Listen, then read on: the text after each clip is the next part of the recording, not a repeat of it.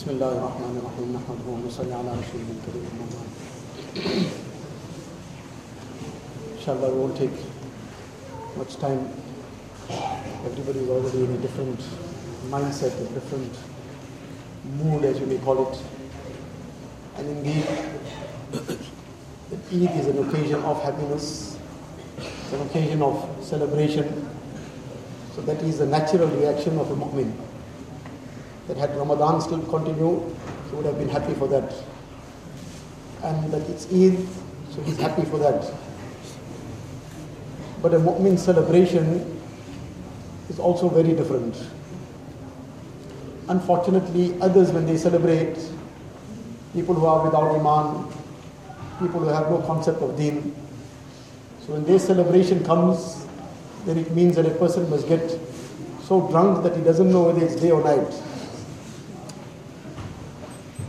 But when a mu'min celebration comes, tonight is already Eid, it's the night, the eve of Eid itself. And generally, the excitement, whatever, on the night is more than even the day afterwards. But how does a mu'min now conduct himself in his celebration? It's part of his nature to be excited. The things that normally make human beings happy, that has become part of deen. That way, for example, on the day of Eid, it's haram to fast. He fasted the whole month, but now, إِنَّهَا إِيَّامُ أَكْلٍ وَشُرْبٍ. Nabi Sallallahu Alaihi Wasallam says it's now compulsory for you to eat and drink. And this is part of a mu'min celebration. So he'll eat, he'll drink. Person gets happy wearing his good clothes. That has become part of deen. It's part of the etiquettes of Eid that a person wears the best clothes he has. So all these things that normally make insan, human beings happy, this has become part of deen for the day of Eid. But a mu'min celebration is still very different. The night, as we said, is sometimes even more excitement in the night before the day. But how does a mu'min spend that night?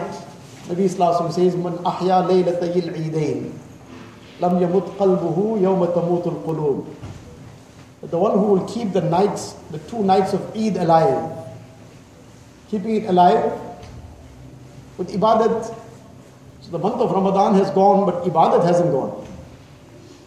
The month of Ramadan is gone, but connecting with Allah Ta'ala hasn't gone. That connection which we tried to develop in the month of Ramadan now must keep getting enhanced. That was the takeoff, the runway, as we may call it. So the month of Ramadan came to provide this runway. Now it was supposed to have made us take off. Now we must keep flying.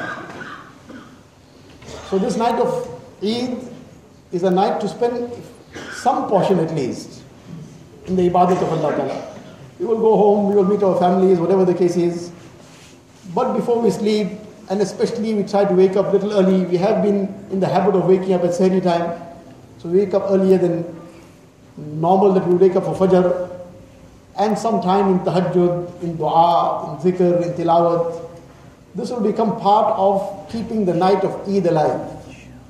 And what is the benefit of this? Nabi Sallallahu Alaihi Wasallam says, "Lam yamut qalbuhu yawma tamutul qulub." That his heart will not die on the day when hearts die. One explanation of this is the day of Qiyamah, when as a result of the difficulties of that day, many hearts that were far from Allah Ta'ala would have died. In the sense that the person would be totally bewildered. Allah Ta'ala will keep this person's heart alive, which means it's a sign of now him getting a good, easy way forward.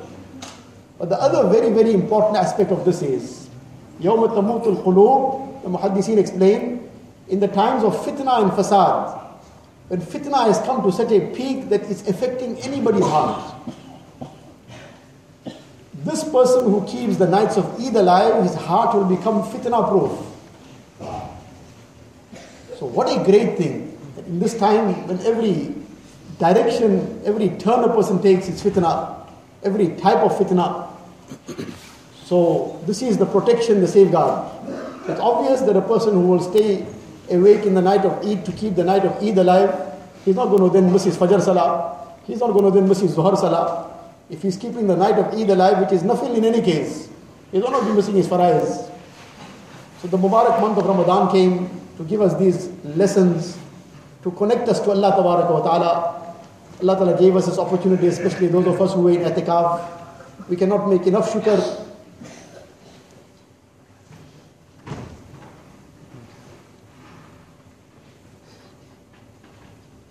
We cannot make enough shukr to Allah Ta'ala for this gift, for this bounty. We have to thank Allah Ta'ala also. And then there's a lot that goes behind the scenes. We are busy in the masjid, we are enclosed here, but there's a lot that happens behind the scenes. And there have been many brothers who have been tirelessly engaged in doing all the preparations, the logistics, and whatever else that goes with running a program of this nature, an i'tikaf, of catering for so many people. We were sitting comfortably, mashallah, everything was being done for us. But there was a lot going on behind the scenes. Just as we have to be grateful to Allah Ta'ala for this opportunity, from the depths of our heart, we should be making dua for these people. Allah Ta'ala bless them with the best of dunya and akhirat. Allah Ta'ala give them every reward. Allah Ta'ala remove all their difficulties and hardships. Allah Ta'ala give them the best ajr.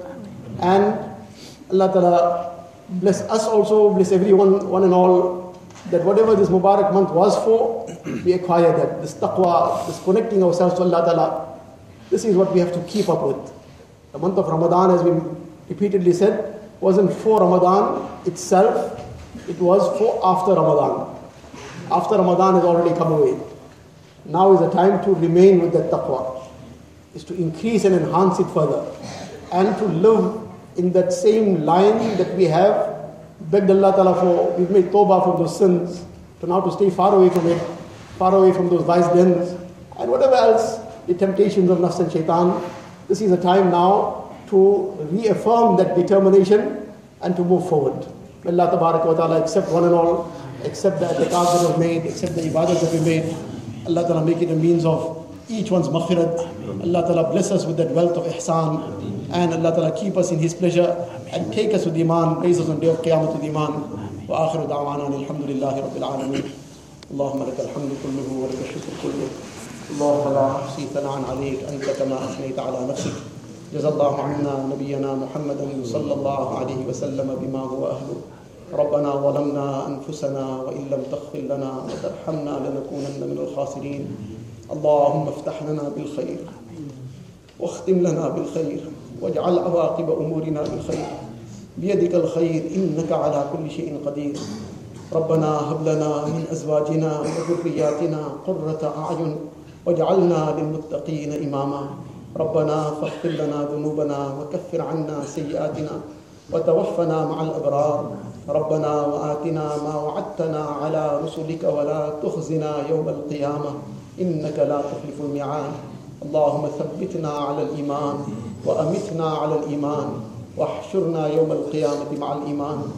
اللهم إنا نسألك من خير ما سألك منه نبيك وحبيبك سيدنا محمد صلى الله عليه وسلم ونعوذ بك من شر ما استعاذك منه نبيك وحبيبك سيدنا محمد صلى الله عليه وسلم.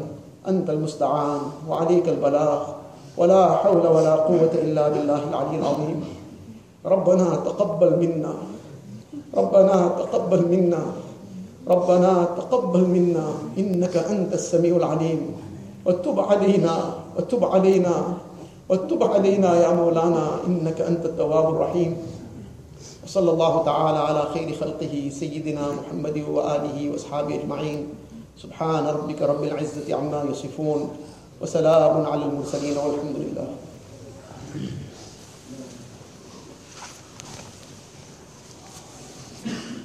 There was some hadiyat that khidmat sathis have put for those who are in sunnat i'tikaf. As we leave, somebody will be passing it out.